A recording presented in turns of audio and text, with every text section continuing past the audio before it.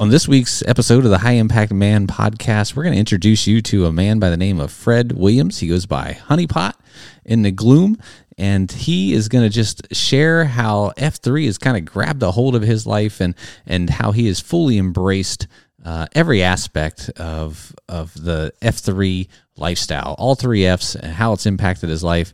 And he's also going to share a ton of information with you about plant-based diets, which he has really embraced in his life, and he feels it's had a positive impact on his health and his wellness. So it's going to be a lot of great information there as well. Sit back and enjoy. To the High Impact Man podcast. High impact men from across the nation sharing their stories of inspiration, encouragement, and hope. Gosh, seek transformational relationships. What you're hearing from the culture is not right. Pick up the six, you know what I mean? But you never know who your six sometimes is. Stop being less. To help others become the virtuous leaders they are called to be and that our nation desperately needs. Welcome to another episode of the High Impact Man podcast, and this should be episode 53. Yeah. And if you've been following along with the podcast, the last two episodes, 51 and 52, marked 52 straight weeks with separate episodes, which made 1 year. And so this episode 53, will be kicking off Year number dos. So in the Netflix, kind of genre, this is season 2, episode 1, right? Yeah. Something like that. Yeah. All right, cool. My name is Nevin Gorky. I'm your host. I'm known as D-Fib in the Gloom with my F3 brothers, and I'm joined as always by my right-hand man, Dial-Up. He's also known as Troy Klinger. I did that last time, too. I got them reversed. That's all right. Troy Klinger, otherwise known as Dial-Up. I'll answer. Either way.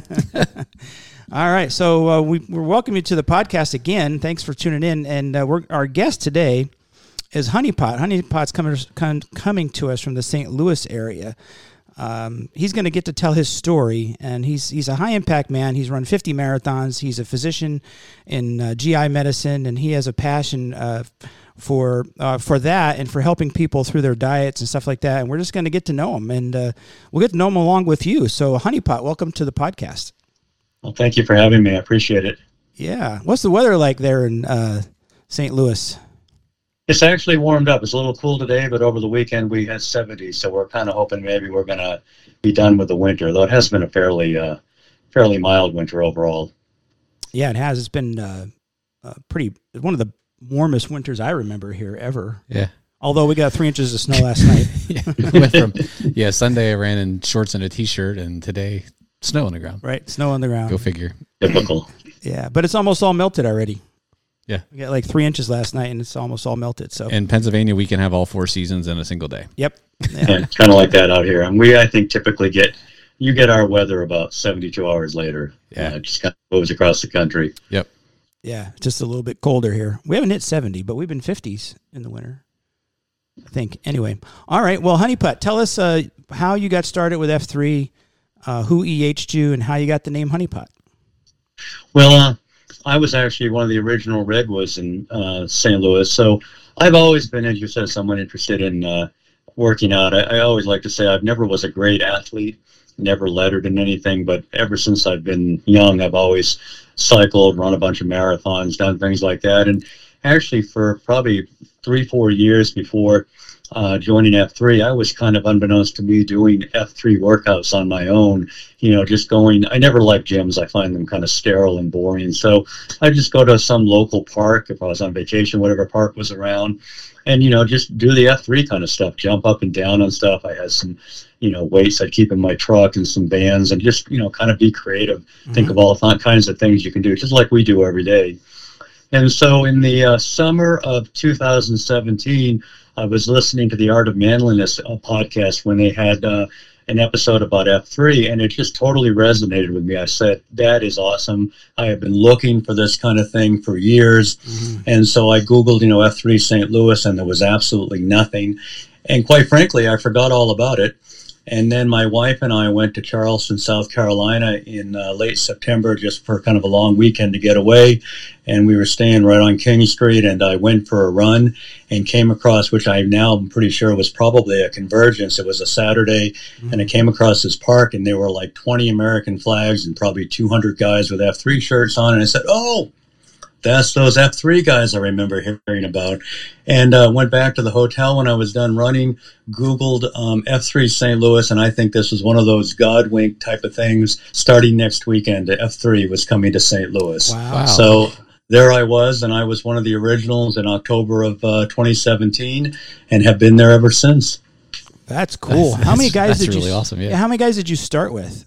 Your first beatdown. If Oh, about I would say 10 to 12, if I remember right. And then we very quickly developed this core group of guys that were probably in the high single digits. But I remember it got kind of lean. One of the problems with starting in St. Louis, as with any cold weather areas, it got cold very quickly after October, and I think some of the people kind of drifted away. And there was just this kind of cadre of us that just kept working out. I remember more than once, showing up with one other guy, two other guys. I remember one time in particular, I was the cue, and I was it. Nobody else showed up, which I did go out and do my whole workout. Yeah. But and then when the spring came, it started to grow a little bit and a little more and a little more, and then we added a second AO, and then just kind of hit that critical mass, and then here we are, 5.5, 6 years later, and we don't even know how many AOs we have in the greater St. Louis area. We're up to about 8 regions. I would imagine probably 70, 80 different AOs. So it just keeps growing and growing and growing. It's really been quite remarkable. Yeah, everyone knows about the rapid expansion of the St. Louis area. And we were talking offline, you were crediting GMO with all of that. Most people know GMO. He was a remarkable guy. First of all, he's just a very kind, engaging man. I really think that he probably in the early days probably EH'd 50% of the people that went, and he just was relentless about getting people to come out. And then when he finally became Nantan, as I understand from talking to GMO, his whole career at first Monsanto and then Bayer has been putting together shared leadership teams. So he basically took what he does as a profession and developed a real leadership team here that got the right people in the right places to really make St. Louis grow. And I think he kind of ran it a little bit like a business, expected results, and it just kept growing and growing. Yeah, sweet. Now, Dial-Up and I usually try to take a guess at why guys got their F3 name. Honeypot, what do you think, Dial-Up? Ooh. Maybe. So my mind first, for some reason, goes to some connection to Winnie the Pooh.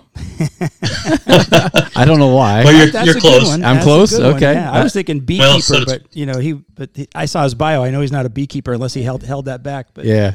No, tell us, Honeypot. That's it. I'm a beekeeper. Oh, I got it. There it is. Well done. Sweet. No pun intended. And I got to tell you, when I got put in the middle of the circle, I was, not one of the first people to get named. So I kind of figured out what was going on. And, they asked me about myself, and I told them I was a gastroenterologist and a beekeeper. And when they came up with Honeypot, I thought, compared to all the names that you could come up with for a gastroenterologist, I was like, I will take that. That is fine. Yeah, I go immediately to Seinfeld episode.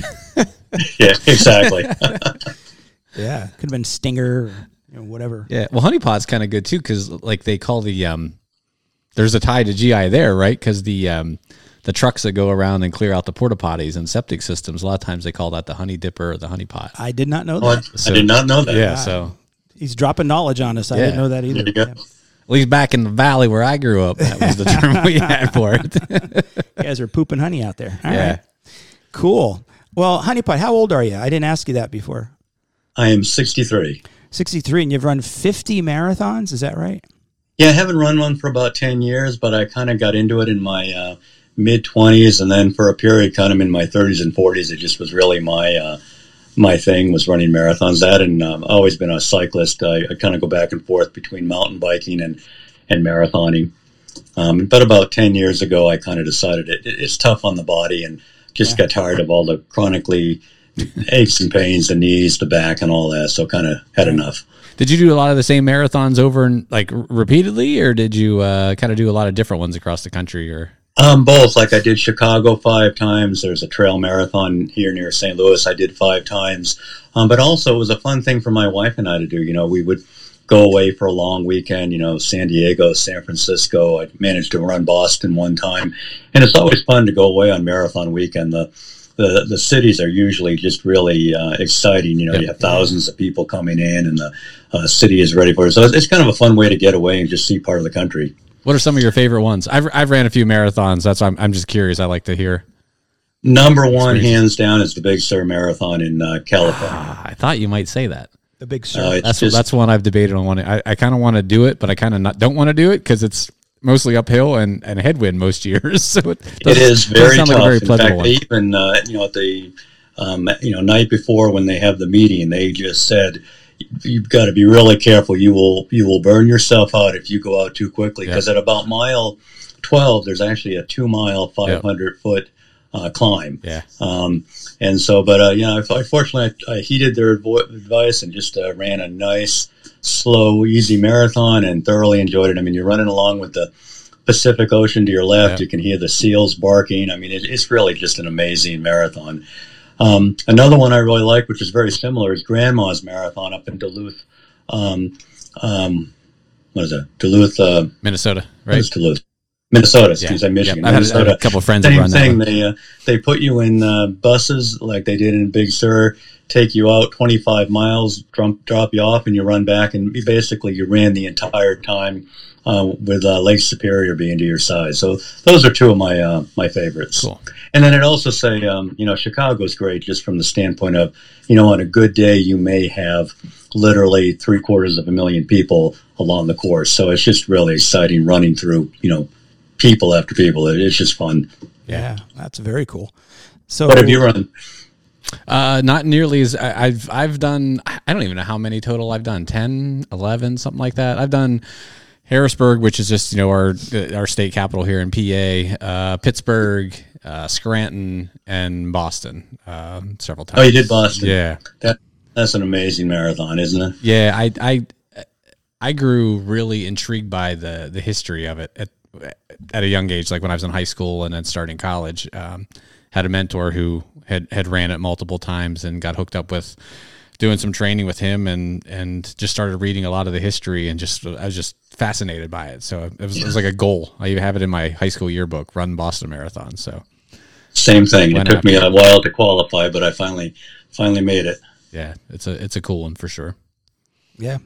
All right, very good. What I'd like to do is let's get to know you a little bit better. Tell us about where you grew up and what that was like. What was your family life like, and where you grew up? What was that like?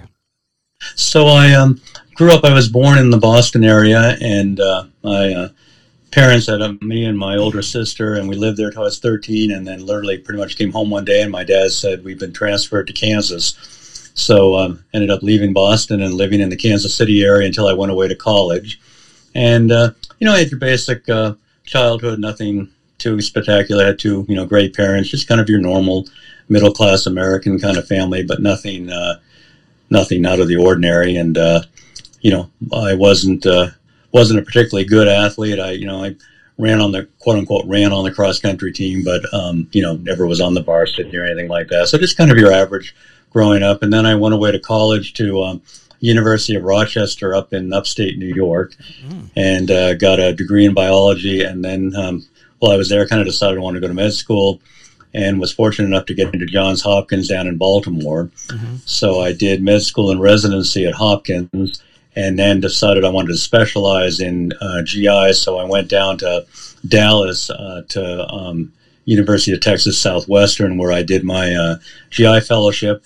And then way back in med school, I had taken an Air Force scholarship to pay for med school. So when I got out of all my training, they fortunately put me at a great place. I ended up doing 4 years down in San Antonio at Wilford Hall Medical Center, which at the time was a massive medical center. It was like a 900-bed hospital, and I really lucked out. I was in the Air Force from 91 to 95, which, as people can recall, was a very peaceful time. The first Gulf War had just ended. And, other than I think they had some of the air war over Kosovo and all, there was no, it wasn't like everything that's gone on in the last 20 years. So I basically put on a blue uniform and was a gastroenterologist for 4 years. Got out of there. I met my wife in Baltimore, and she really wanted to go back to the East Coast, and I really couldn't find a job around Baltimore, so we ended up going to South Carolina, to Greenville, which is a wonderful city. and would have been very happy to stay there, but the practice I was in had a lot of issues. And just at about the time I was saying, okay, I need to find a new practice, an old friend of mine called me up from St. Louis and said, hey, we're looking for a partner, and you and I, always known each other over the years, and went out to St. Louis, interviewed, we liked each other, and I've been there now for almost 25 years. So that's kind of my life in a very short period. Yeah, wow. Yeah. You skipped right through a whole lot of years there. That's cool. That's all right. So you met your wife in Baltimore. How did you meet your wife? Dial Up loves these stories. So I was a resident in internal medicine, and she was actually a nurse on the bone marrow transplant floor. And we just started working together, and bone marrow transplant is just a extremely difficult, demanding part of medicine. It's really kind of back when I was doing, I'm not sure it's a whole lot better now, but basically 75% of the people admitted to the floor to get a bone marrow transplant for leukemia did not leave alive, and they were typically there for weeks on end, and you would get paired up like a nurse and a doctor would always take care of the same patient day after day after day, and get to know their family and all. And my wife Tina and I were paired up on a couple of patients, and we just kind of hit it off and started dating from there. So actually basically met each other over taking care of, unfortunately, extremely desperately ill patients, and been together ever since. Yeah, I think the leukemics, they get a bone marrow transplant. Correct me if I'm wrong, but I think they have to be allografts, right? Yes, so exactly. And so you get you're absolutely right. And, I remember the faculty member who oversaw the bone marrow transplant program, he was the one in charge of signing up the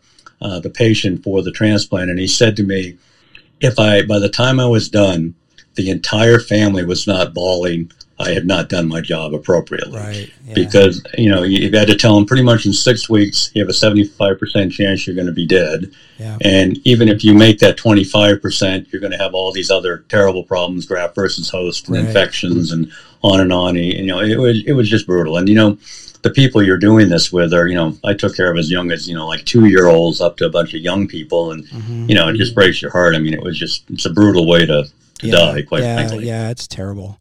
I'm a PA. I worked in an outpatient cancer clinic for 5 years. The rest of my career has been in cardiac surgery, but we have a bone marrow transplant program here. Did some allografts, but mostly they were autografts. But so the difference for those listening, I was going to say, can you do some translation for our listeners? So an autograft means it's your own bone marrow. So believe it or not, you could stimulate the cells in your marrow to produce more, and you could kind of give it like a blood donation and stem cells. And what that does is then your body makes it back up, so your bone marrow is healthy. If you're treating a different type of cancer other than a blood cancer, because of blood cancer, the disease is in the marrow. But if it's not in the marrow, then what you do is you can give higher doses of chemotherapy, because the danger about chemotherapy is it kills your bone marrow, and that's how a lot of people will die if you give too much chemotherapy. I'm kind of making this really simple, but so if you give yourself back your own bone marrow, there's no rejection. But like a blood transfusion, if you get somebody else's bone marrow, it's even more than a blood transfusion. You if, like he said, if you survive, it's there's a lot of kind of rejection type stuff. That's the graft versus host disease stuff, which affects the GI system. So that's why you had to get involved, right? I'm sorry, you broke up a little. I said that involves the GI system. All these the chemo and everything. That's how you got involved. Yeah. So a lot of actually, when I was there as a resident, I was just kind of under the direction of the faculty as an internal medicine resident. It wasn't only until later when I was in GI that we took. Right. Sorry about that. Yeah. But you're right. There's a lot of GI issues with those patients. Right. Absolutely. Well, you're right. I think things have gotten better compared to 35 years ago, but it's still a pretty brutal process. Your wife must be a special person taking care of those kind of patients. Yeah, that's what I think kind of attracted me, and I can tell you that her love language is definitely giving. I can see that when she gets somebody under her wing, that is when she is happiest, is taking care of people and reaching out to them. That's really kind of what makes her tick. So I got a little bit of a theory I got to test out here. So now you're in your 60s now. How many children do you have? Two girls. And they're adults now, right? Yeah, 30s, early 30s. So when they left the house, did your wife need to nurture you then? Is that, because I think that's what happened with me. And then I wasn't working out, so my wife had to get a dog. So how did that work for you? When you say nurture, I mean just kind of feeling like she had to kind of love on somebody new. Yeah, sort of. Exponentially. I have a follow-up question we'll circle back to then, but go Okay. keep this part going first. No, I'd actually have to say that my wife is somewhat complex in that she's also, though she's very loving and, watching her, with other people, but she's also, when it comes to our family, kind of the drill sergeant. Mm-hmm. She also doesn't take a lot of crap and kind of puts you in your place and tells you, how it is. So she's complex. I wouldn't say that I got a lot of extra nurturing from her. I think one of the main things she does for me is certainly keep me from feeling sorry for myself. Whenever there's a problem, she's like, oh, get over it. Yeah. Which I think can be useful. Yes, absolutely. Absolutely. Okay, what was your question, Doc? So I think your words were, I wasn't working out, so she got a dog. That's right. And we're not talking like working out like fitness wise, like No. I wasn't working out as far as somebody to nurture. right, exactly. Okay. So she got a dog. Yep. So we got a little mini Labradoodle now. Yep. Anyway. All right. Well, that's pretty cool. So you got to St. Louis and you're a GI doc. Now, one of the things that you're passionate about is diet and how that can help people. So I'm just going to leave it at that. Why don't you explain that for us? Well, it's kind of been it's been so long now. I can't remember quite how I started to get interested in that. But I used to be a very conventional physician. It was all about the pharmaceuticals. And I remember now, I wish I could track this woman down and profusely apologize to her. I remember us having an argument. She was a patient of mine because she wanted everything to be done natural. And I said, why would you want to do that when you've got these pills that will, kind of the real reductionist view of medicine that, if you look at a lot of pharmaceuticals, they started out from plant-based substances that they then made into medicines. And I was like, why would you want to take something up, something out there that you don't really know exactly what it is when I've got this pill right here that does everything you need. And I don't know how I morphed over the years, but now, little by little, I just became more and more interested in nutrition. And I think part of it may have been as I read more and more about fueling my body for marathoning and mountain biking, that I kind of went from the Mediterranean diet, paleo diet, and then probably 8 to 10 years ago, I really went completely plant-based. So I've been whole food plant-based now for about 10 years. And actually, I attribute that a lot to my primary care doctor who was here in St. Louis. We got to be friends and we'd go out to dinner every now and then. And I would kind of, we'd argue about like paleo versus whole foods. And he beat me. He finally just convinced me that he was right. And so here I've been, my wife and I, actually both my girls, we've all been really plant-based now for getting on toward a decade. Wow. Well, I got a number of questions about that. Do you have any questions right after that? I was just thinking we got to get him hooked up with Bones. He'd be probably a great discussion to be on with Bones. Right. Are you familiar with Bones? Yes, I am. Mm-hmm. Yeah. So we had him on. He was a guest, and I asked him what's the best diet is, and basically it's meat.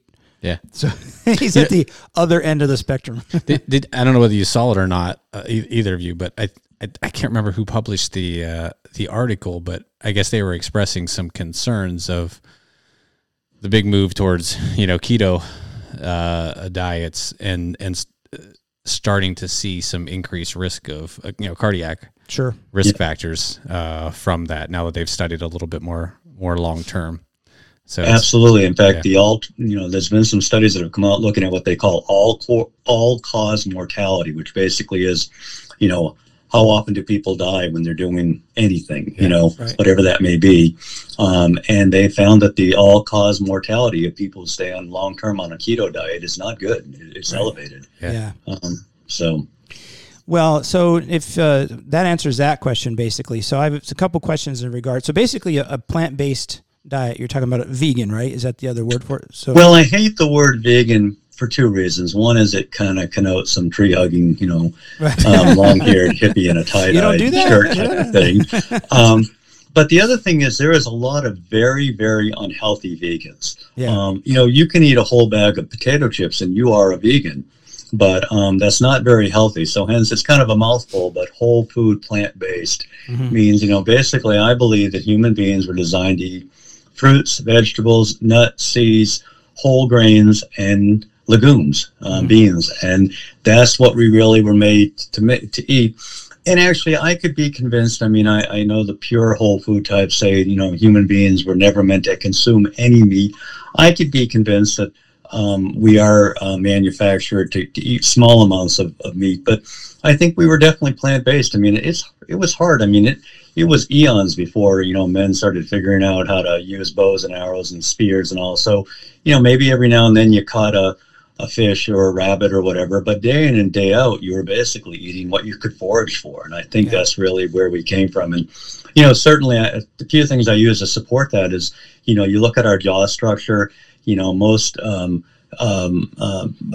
herbivores have jaws that can kind of go from side to side so you can chew on food. We don't have big canines to rip things apart.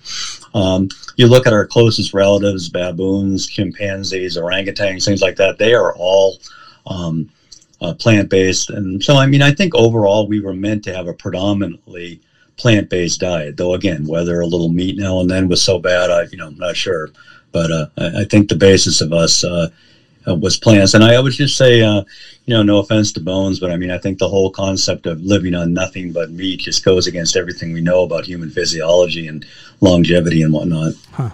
Well, yeah, it's fascinating. I have heard that before, but there's so many different diets being proposed out there for various different reasons, mostly for weight loss, but also for, muscle mass gaining and all kinds of stuff.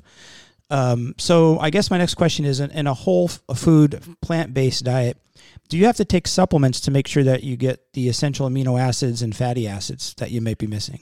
No, basically, if you look at, if you eat, first of all, let's talk about protein, because that's always the first thing that comes up. Where do you get your protein? Right. They've done study after study, and they have shown that if you are eating whole grains and beans, reasonable amounts of nuts and seeds, even vegetables, are often 10%, 15% protein. Now, if you eat some broccoli, you may only get like 3 grams of protein. But again, throughout the day, if you're eating all these different foods, they have done many studies that show that whole food plant-based people get all the protein they need.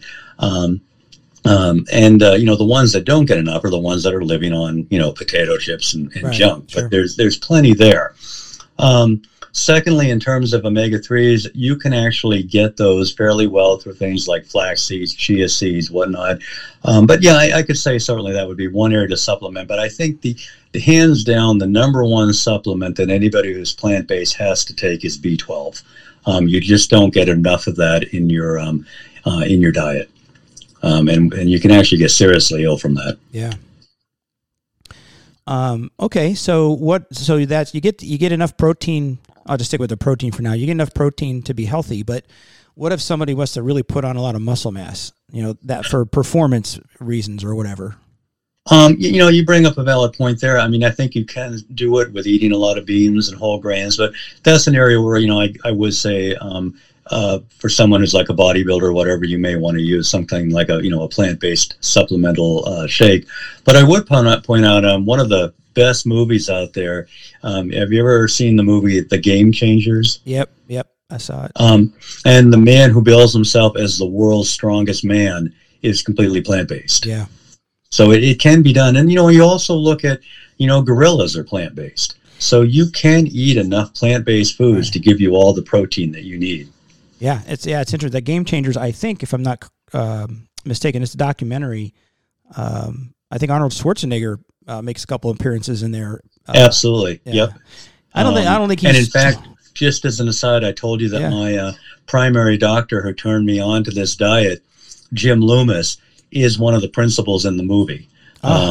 He moved to Washington to be part of a large medical clinic there called the Barnard Medical Clinic, where they really encourage people to eat healthy and more healthy lifestyle. He's the medical director there, and he had a big part in the movie. So it's kind of nice to see my old doctor up on the big screen. That's cool. Yeah, that's very cool.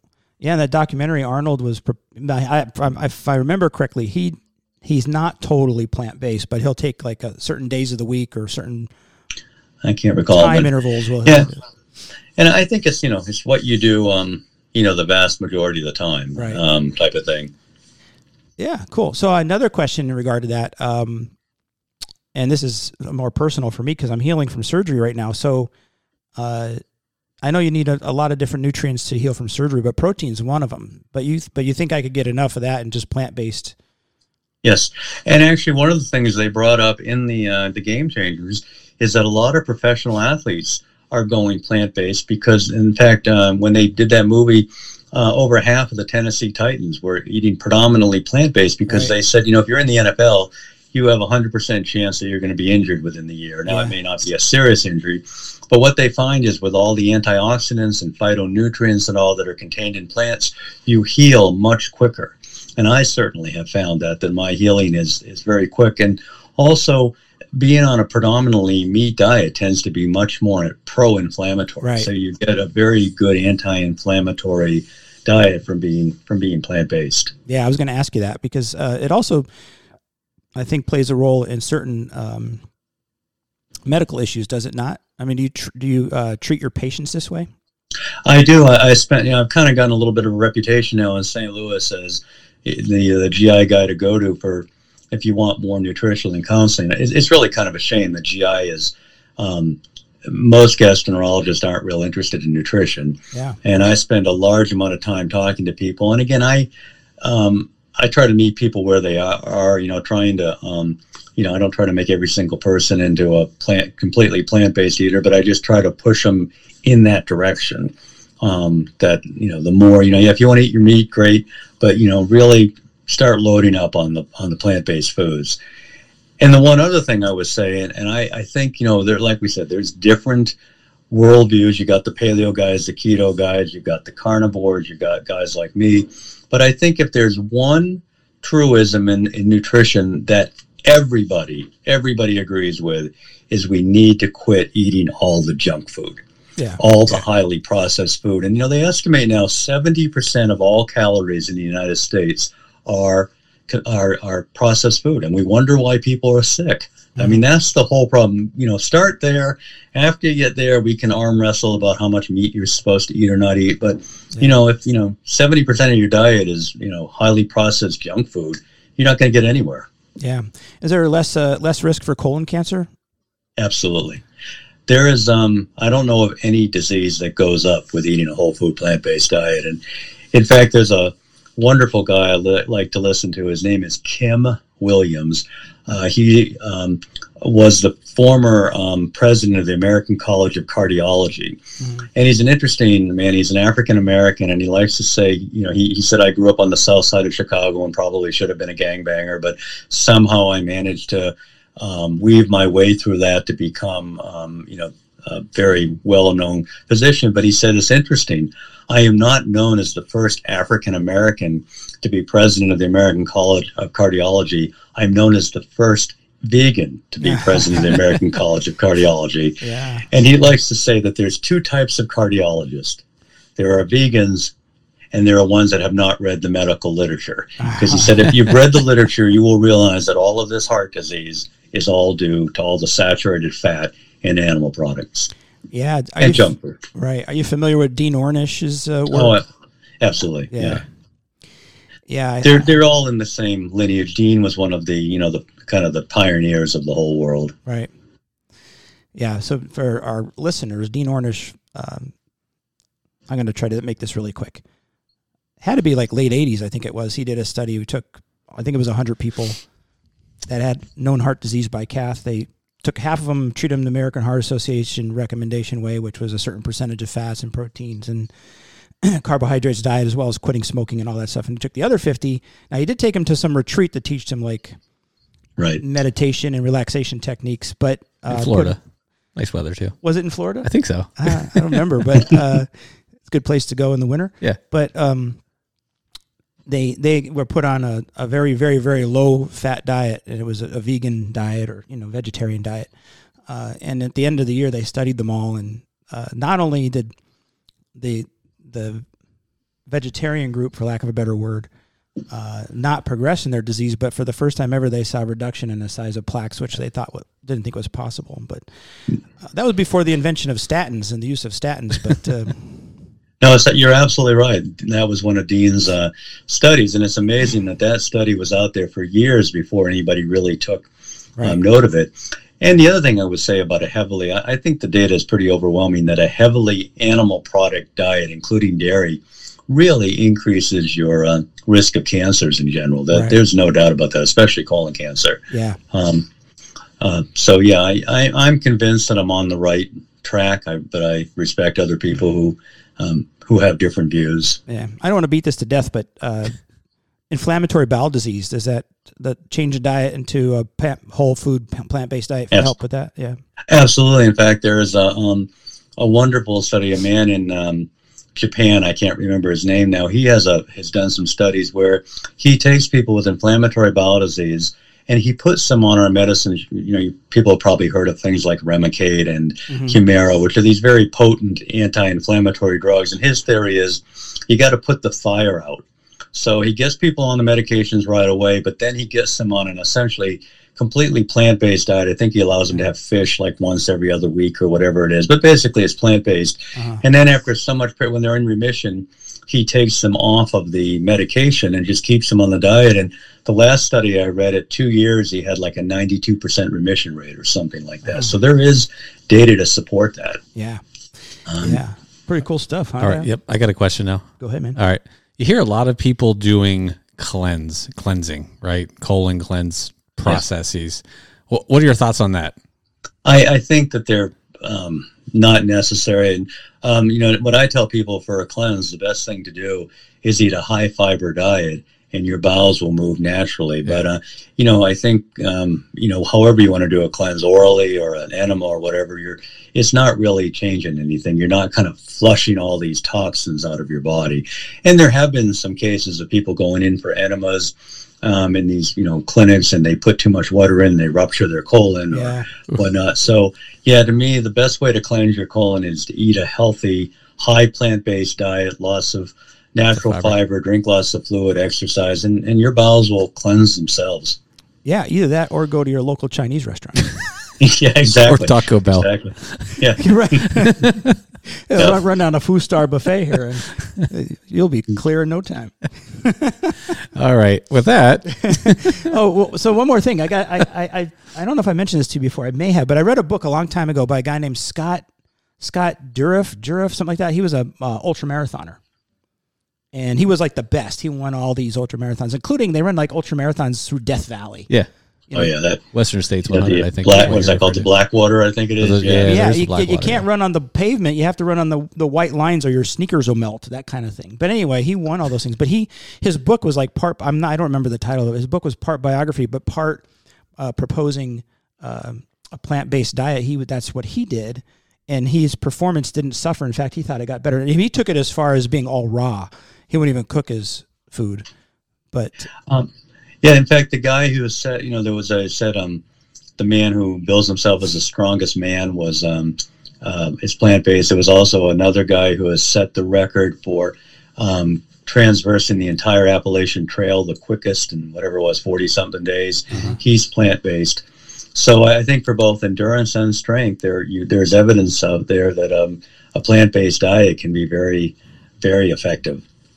Okay, and just to wrap this up, you got to be smart about it, right? I mean, like you mentioned, you got to eat the right amount of beans and legumes, and that's to make sure you get the right nutrients in. Yeah, you've got to eat a real whole food plant-based diet. If you're just on a bunch of high caloric, low nutritional density foods, like potato chips or whatever, then it's not going to work. You've got to get the natural foods in there to make it work. All right, very good. All right, so back to F3.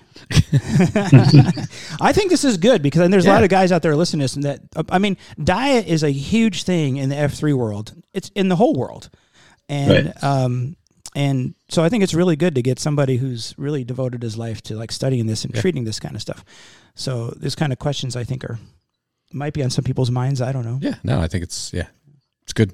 It's good to hear because if you pay attention to the media and your friends that are trying this and trying that, like there's just so much information and variation out there as far as ideas and what people think is right. So this is a nice way to educate folks on a plant-based diet and provide some of those. And I would say, even if you're, the key thing I would say, and this is what I tell my patients, is even if you're not willing to give up animal products completely, just add more natural foods. Before we get to the F3 thing, I tell patients you can really get lost in the weeds with nutrition. But here's my 3 pieces of advice that I think are reasonable and not too hard to understand. One is eat more natural plant-based foods, like we said, fruits, vegetables, etc. That's number 1. Mm-hmm. Number 2, get rid of the junk food. Yeah. Number 3, cut down on animal products. And I mean, that's pretty simple. I mean, it's, you're not weighing out food or whatever. And I would say one other thing. If you are intent on eating animal products, the one group of foods I would strongly suggest stopping eating are deli meats, the highly processed foods, the bologna, salami, pastrami. The World Health Organization has come out and said that they are a class 1 carcinogen. There is no doubt that those things cause cancer. Now, we all love them, and back when I used to eat meat, I mean, who doesn't like bacon and all that? But they're full of nitrates and nitrites and all that. Now, I know there are some of them that are not, but a lot of them are. Yeah. So if there's one area of meat that you want to get rid of or sharply curtail, are the highly processed meats, because they really are bad for you. I eat a lot of those in my lifetime. Pastrami, I love pastrami. No, I mean, we love them. They taste great. That's a tough one. Yeah. Oh, man. So. All right. So as far as your F3 life is concerned, how many days a week do you post? What do those workouts look like?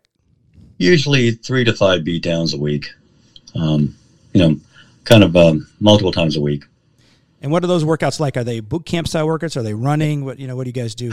We do, all of ours are pretty much boot camp, but I also am in a shield lock, and twice a week we get there a half hour early and we go for a 30-minute ruck. And then on the weekends, often, I'll meet up with some guys to do some rucking, but mostly the biggest thing for us, I think in St. Louis, has been just the beat downs. Yeah. Are you still biking? Yeah, I do on the weekends. In St. Louis, it's kind of hard to bike in the winter, not so much because of the cold, but because of the wet weather. The trails are just a mess, so I haven't been out in a couple months. But yeah, I'll be getting back to it soon. All right, cool. What's your least favorite exercise? What is it? My worst strength is like a rifle carry. I can carry a coupon. If I can make it 50 yards, I'd be surprised. I mean, I have no strength in that whatsoever.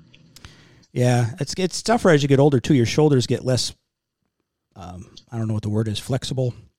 Yeah. More arthritis in your shoulders, and it's tough. Well, I remember one of the guys truck stop. We had kind of a contest, and I watched him. I witnessed it. No BS. He did a rifle carry for 3/4 of a mile. Yeah, wow. It's a long way. Yeah. And I mean, I was done in, like I said, 50, 60 yards. So, yeah. Oh, well. All right, cool. Yeah. So being part of F3 since 2017, so it's been almost 6 years, something like that. Pretty close, yeah. What difference has it made in your life? I would say it is the most profound thing that has happened to my life. Ranks right up there with marriage and children. It has absolutely changed my life in so many positive ways. I've said to many, many people that one of my biggest regrets in life is that I didn't find F3 until I was 57 years old. I think I was your typical sad clown. I worked hard. Physicians work a lot of hours. I had a nice family, but what I really did was I worked, came home to the family. I ran, which again was a solitary kind of activity. Mm-hmm. And I went mountain biking. Maybe there were a couple of guys I went with, but I was the classic guy where, a lot of my friends were my wife's girlfriend's husband. So, my wife would say, oh, this Friday night we're going out with the so-and-sos. And, you'd have this superficial, meaningless conversation. You talk about sports or whatever, but, and then I wouldn't see him again for another, 3 or 4 months.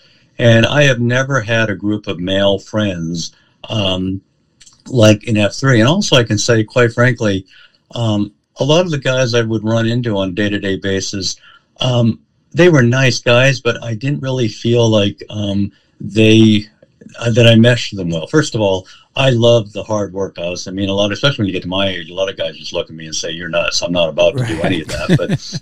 But I mean, to me, there's nothing more enjoyable than getting out there and really having a hard workout. Yeah. But the kind of men that are drawn to F3, I've been looking for these guys my whole life. Yeah. I mean, they're men who, they aren't perfect. We're all broken. We all have our demons, but right. they're every day going out there trying to be 1% better. They're willing to talk about it, whatever their issues may be.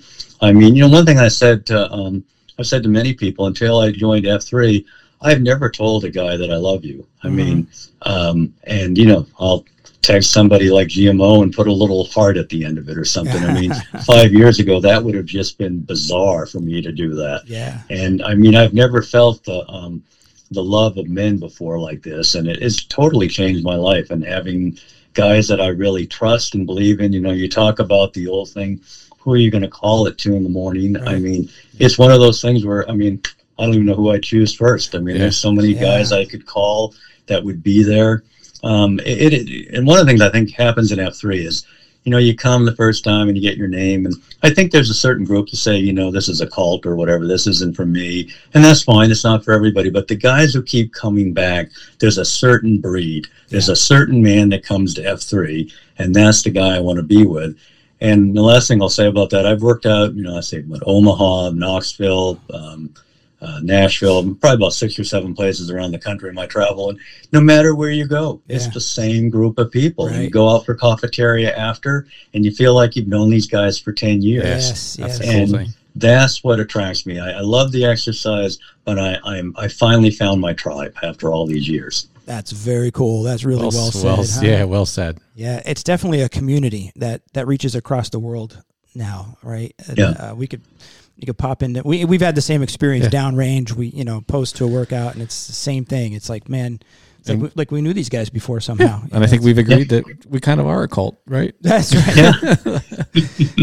No, it's just they're good guys. I mean, and that's what it really comes. And the other thing I find too that validates what we do is I think our biggest supporters are our wives and the significant other. I mean, when the guys are over at my house, my wife's always like, man, those are a great group of guys. Yeah. And, when I'm out with the F3 guys, she's never worrying, what are you doing out there? What are you guys doing? And they're and the other thing I've learned, and I've learned so much in F3 and, Q source and whatnot, men need guardrails. Yeah. We need other men to kick our butts. And I think when you're all by yourself, you have a tendency to kind of go a little off the rails. But when you're around a lot of good men, I think we kind of keep each other in check and just keep us from maybe doing things we're not supposed to be doing. Yeah, accountability. And, Fred says it in Q source, the idea that I'm going to hold myself accountable, that's most baloney. Dumb idea. There is no such thing. If you could do that, you wouldn't have the problem in the first place. Right. Yeah. So. Sounds like you guys, you study Q source. Do you guys have how do you do it? How does your region incorporate Q source into the whole thing? We have left it up to each AO. In fact, I'm the Q source Q for our AO. And typically, most groups do it differently, but most of our B towns, I guess, like most places, is at 5:30. We meet at 5. And typically ruck for a half hour and just discuss whatever the Q source was. And there's probably, I don't know how many, not every AO is doing it, but I would estimate probably in the greater St. Louis area, there's probably, 40, 50 different places that you can go for Q source. And we try to all stay on the same week. So they're all kind of the same. And actually, sometimes they've even gone to more than one in the same week and you'll kind of get a whole different flavor. You never know where the conversation is going to go. Yeah. Well, that's really cool. He's in, right? Man, he's bought into the culture and he's experiencing the advantage. Summarized the whole F3 experience and culture in the last 15 minutes of conversation. He found his tribe. He did. Yeah. No, it's, a funny thing happened. I won't mention their names, I guess, for a HIPAA, but 2 of my closest buddies in F3, they signed up for colonoscopies. They'd both turned 45 and totally by total luck of the draw, they ended up being done on the same day, almost back to back. One, then another patient, the next one. And so, and all my nurses in the endoscopy center know all about F3. I think they get tired of hearing me talk about it. And these guys come in, and the two of them just lit up the whole place, just laughing and joking. And actually, one of our nurses, I've got her son involved. And after they left, a couple of the nurses just said, now I see why you talk about this. This is, these are your guys, and I see why you like them so much. That's cool. 45. I thought you didn't have to wait. I thought you could wait till you're 50 to get new guidelines, right? Yeah. New guideline. Oh, wow. Unfortunately, 20% of colon cancers now in the United States are in people under the age of 50. Wow. It's really frightening. It's because of all that bad food out there. Yeah. All that bad food, yep. Yeah, I had mine 50. I'm glad I didn't have to do it at 45. But so, I was told since it was clean, I have no family history, that I could do the blood test now. What do you think about that? I wouldn't recommend it. Yeah. If you look at the blood test, it picks up 90% of colon cancers and 70% of significant polyps, which as a gastroenterologist, if I was missing 10% of colon cancers and 30% of significant polyps when I was scoping people, I probably shouldn't be doing it. Right. So I think that it's not accurate enough. I think, sometimes I'll have like an 80-year-old, 85-year-old come on and say, I want a colonoscopy. I'm like, how about if we just do the stool test? If it's 90% of surety, I can tell you don't have colon cancer. Is that good enough? So, I think it's good for people like that. But for young people, I just think you're playing with fire. And how often do you get it? Every 5 years or 10? What's that, a colonoscopy? Yeah. If you have no family history and you had a clean colonoscopy, it's every 10 years. Oh, I got 4 more years, brother. Yeah, I got to schedule mine. The guidelines changed when I was like 48, and they're like, you can have yours now. And I'm like, I'll wait till the big 50. So the colonoscopy, of all the different operations and things I've had in my life, that was probably the easiest. Oh, good. Okay. Because it's just the cleanse, go get some Foostar. Yeah. But, all the Miralax and the cleanse, that's the miserable thing. But, they put you to sleep for it. You wake up, it's over, you get to eat. It's, pretty good. Just a side note, too. The other thing that my PCP told me regarding the Cologuard test is that most insurances will only cover one screening for you. And so if you use that up on the Cologuard screening, that counts. And so if it is positive and now you have to have a old school colonoscopy, now I guess it's not covered. That's how she described it to me. So I have no idea. I don't know whether that's the case elsewhere. I have not heard that before. You may be right, but no, I've never heard that complaint from my patients. So, though I see so few people that have Cologuard because we dissuade people from having it. But all right, very good. So, any other questions? Something to ask your PCP before you sign up for the Cologuard test. Yeah, I guess. But nope, I got nothing else. Just thank you for the reminder. I need to get my colonoscopy. Yeah, you better get in there, buddy. I'm pre-respect. Yeah, he's just a few months away. Creeping. Months. Yeah, you might as well just do it now. Yeah. All right, so two more questions. One is, if you had to choose somebody that you would say has been your inspiration, your hero, or whatever in your life, it could be somebody from the distant past or currently or whatever. Who would you choose? It's an interesting question. I think when I was a boy, I took judo lessons, and I actually, to this very moment, I never thought about it. But the man who taught us was American, but he very much was enthralled with the whole Asian view of the martial arts being not just a self-defense, but it was a way of life.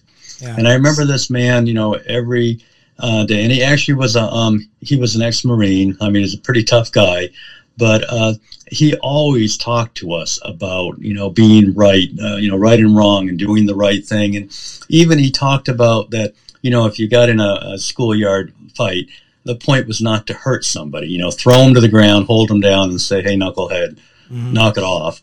But he was constantly talking about right and wrong and morality and being a man. And I think maybe a lot of that I didn't comprehend it at the time at 9 or 10 years old. But as I've often thought back about him, he was one of the early influences in my life to kind of say, this is how a man is supposed to be. Very cool. Very cool. I do have another question before the last one. I want to talk to you about your faith. How has F3 helped your faith? What kind of faith do you have? It's very interesting, immensely. I have always been a Christian, but I would say not a practicing very practicing. I go to church with my wife. And when I got into F3 and being around so many faithful men, it has markedly increased my faith. And just being around men. And I think that's another thing. We live in a secular society, and to be in the circle of trust where you can actually say, I am a Christian, and people respect that, and you don't get eye rolling and whatnot. So my faith has just skyrocketed. And then on top of that, with the help, GMO spearheaded it. I'm in with a group. We are doing Exodus 90. Are you familiar with that? No.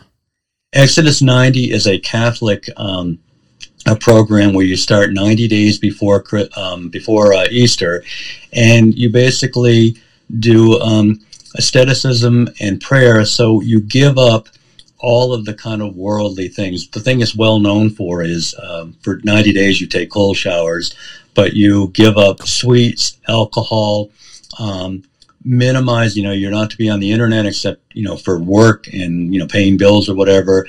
You limit TV, sports on TV. The basic idea is to get away from all this crap that people fill their lives with. And then there's a daily prayer. You try to pray or at least read scripture an hour a day.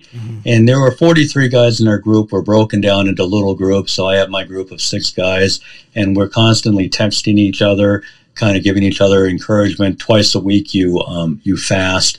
And the idea of it is to basically kind of clean out all the garbage. And what we really talk about is freedom.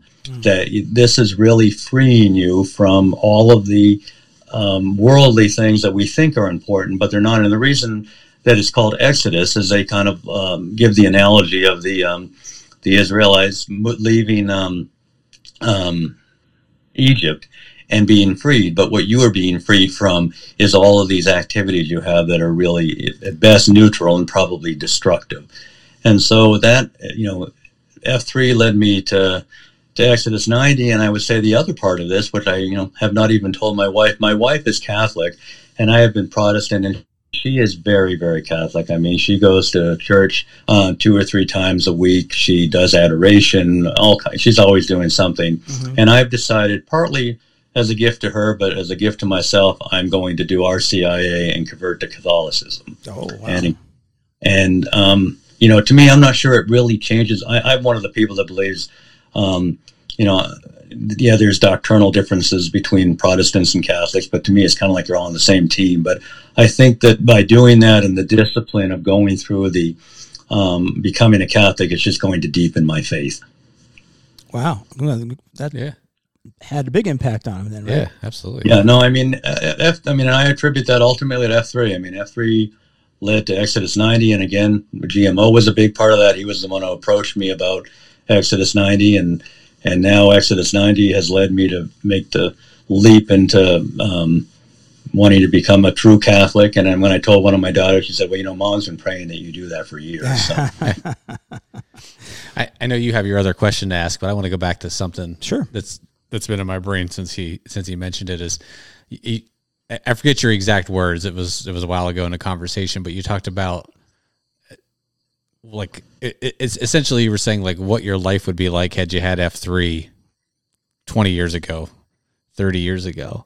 And I think that's a great thing for so many guys to think about. I know me personally, like my life would probably be so drastically different had F3 been something that I found and was able to get involved with when I was 30 or 25, 30 years old. And just to think about like, man, how drastically different my life might be right now, and so to me, it's inspiring to think about that now that F3 has been out there, 12 years, going on 13, right? 2011. Yeah.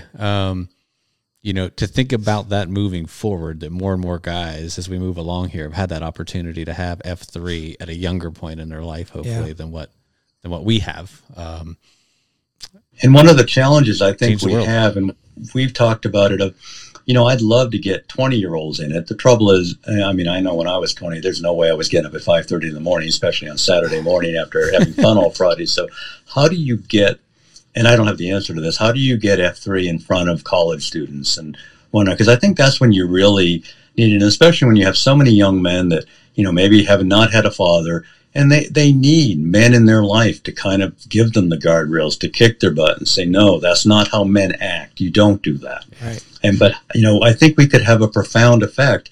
But we have very few men under the age of, say, 28, and that I know of in St. Louis. I mean, it's probably 2% of us or something, maybe. You perked the ears of our tech guy here. You can't see him. He's off screen over here to our right, your left. Spielberg. He's our tech sound guy, and he's 22. Wow, awesome. And found us and got connected with us now. And it's been a year, right? Over a year now he's been with us and kicking butt, doing awesome. We love having him. Well, he was just wandering around the streets aimlessly. We grabbed a hold of him and pulled him out. But we love it. It's great having, a young guy like him amongst us. So no, I think it's a really good point you make, though, Honeypot. I would say, much like spreading the gospel, it's best done by your peers. So if you could reach a couple guys that that are students, on campus or whatever, and they could plant a shovel flag on campus, or a professor, or something like that. And, something like that, yeah. Maybe a coach. Yeah, maybe a coach. But I think that would probably be the best way to go about it. Which means you have to advertise on the campuses, which is probably a good idea for us. We haven't done that. I like it. We'll have to get our expansion queue on that. Yeah, I got a couple guys in mind from Bloomsburg University. Maybe we could. Yeah, but you're right. Getting those college kids there early in the morning that's probably the biggest drawback. It's not going to work. Yeah. Yep. But maybe 4 p.m. You're done with classes before you go to dinner. Something like that. That may be a better time. True. All right, last question for you. This is your chance to speak to the men of America. What's your message for the men of America? That's an interesting one. I would say is be men. Man up. I think this culture has really denigrated us and has, they talk about toxic masculinity and all this, but the world needs strong men, not knuckleheads, not guys crushing beer cans on their forehead, but we need real strong men that are willing to stand up for right and wrong. And quite frankly, women want that. And I think, I love that old saying that, I have to think for a minute, hard times make strong men, strong men make good times make weak men, weak men make hard times. Yep. And I think we're in that weak men heading into hard times, but we as F3 men need to stand up and do what's right as our own, not only personally, but as a group, and not be afraid to talk about that and to call other people out. I think we're in a society now that's overly promiscuous. Oh, he cut out. Firmly believe that men are so much happier when they have guardrails and they know their limits. And, as I heard someone say, if you take 10, 20-year-old kids and put them together, they're not going to sit around and figure out, gee, let's go figure out how we can go pick up trash on the street or something. They're going to get into trouble. Yeah, right. It's just the way men are. We're kind of knuckleheads that way. So we need to have we need to tell men to man up and do what's right. Man up and don't do it alone. Don't do it alone. Yep. Yeah. All right. Well said, brother. Mm-hmm. Hey, we really appreciate you being on here. Doctor, I think you gave us a lot of good wisdom and insight, and I think that the impact you're having on your patients and your community and your family certainly means that we just spoke to another high-impact man. We did, starting off year 2 with a bang. Well, thank you. And a good one. Season 2, episode 1. There it is. Nice. Well, it's been an honor to be on with you, too. Thank you so much. Yeah, the honor's been ours. Hopefully, actually, I'm going to be, at least right now, my plan is to attend a conference in St. Louis in June. Well, look us up. Yeah, I'm going to have to. Do you guys have a beat down in the park where the arch is? No, we don't. But there's one not too far away from there. But if you're there, we will personally pick you up and take you to wherever you need to be. But we've got a beat down probably, I don't know, 2.5, 3 miles from there, maybe. Yeah, I don't know where the hotel is. I haven't gotten that far yet. But yeah, definitely look you up. Yeah, be fun. All right, brother. Thank you very much. The honor was ours. Yeah, take care. Thank you. Have a good evening. You too. See ya. Thank you for listening Bye-bye. to this week's episode. I would like to thank our guests for joining us and sharing their story of becoming a high-impact man. More information and resources can be found at HIM-Honeypot.com. If you like this podcast, please consider following us on our social media pages or email us at him@HIMPactMan.com. That is HIM@HIMPactMan.com. The High Impact Man podcast has a new episode every week, and you can find them on Apple Podcast, Spotify, and Google Podcast platforms. Have a great week, everyone.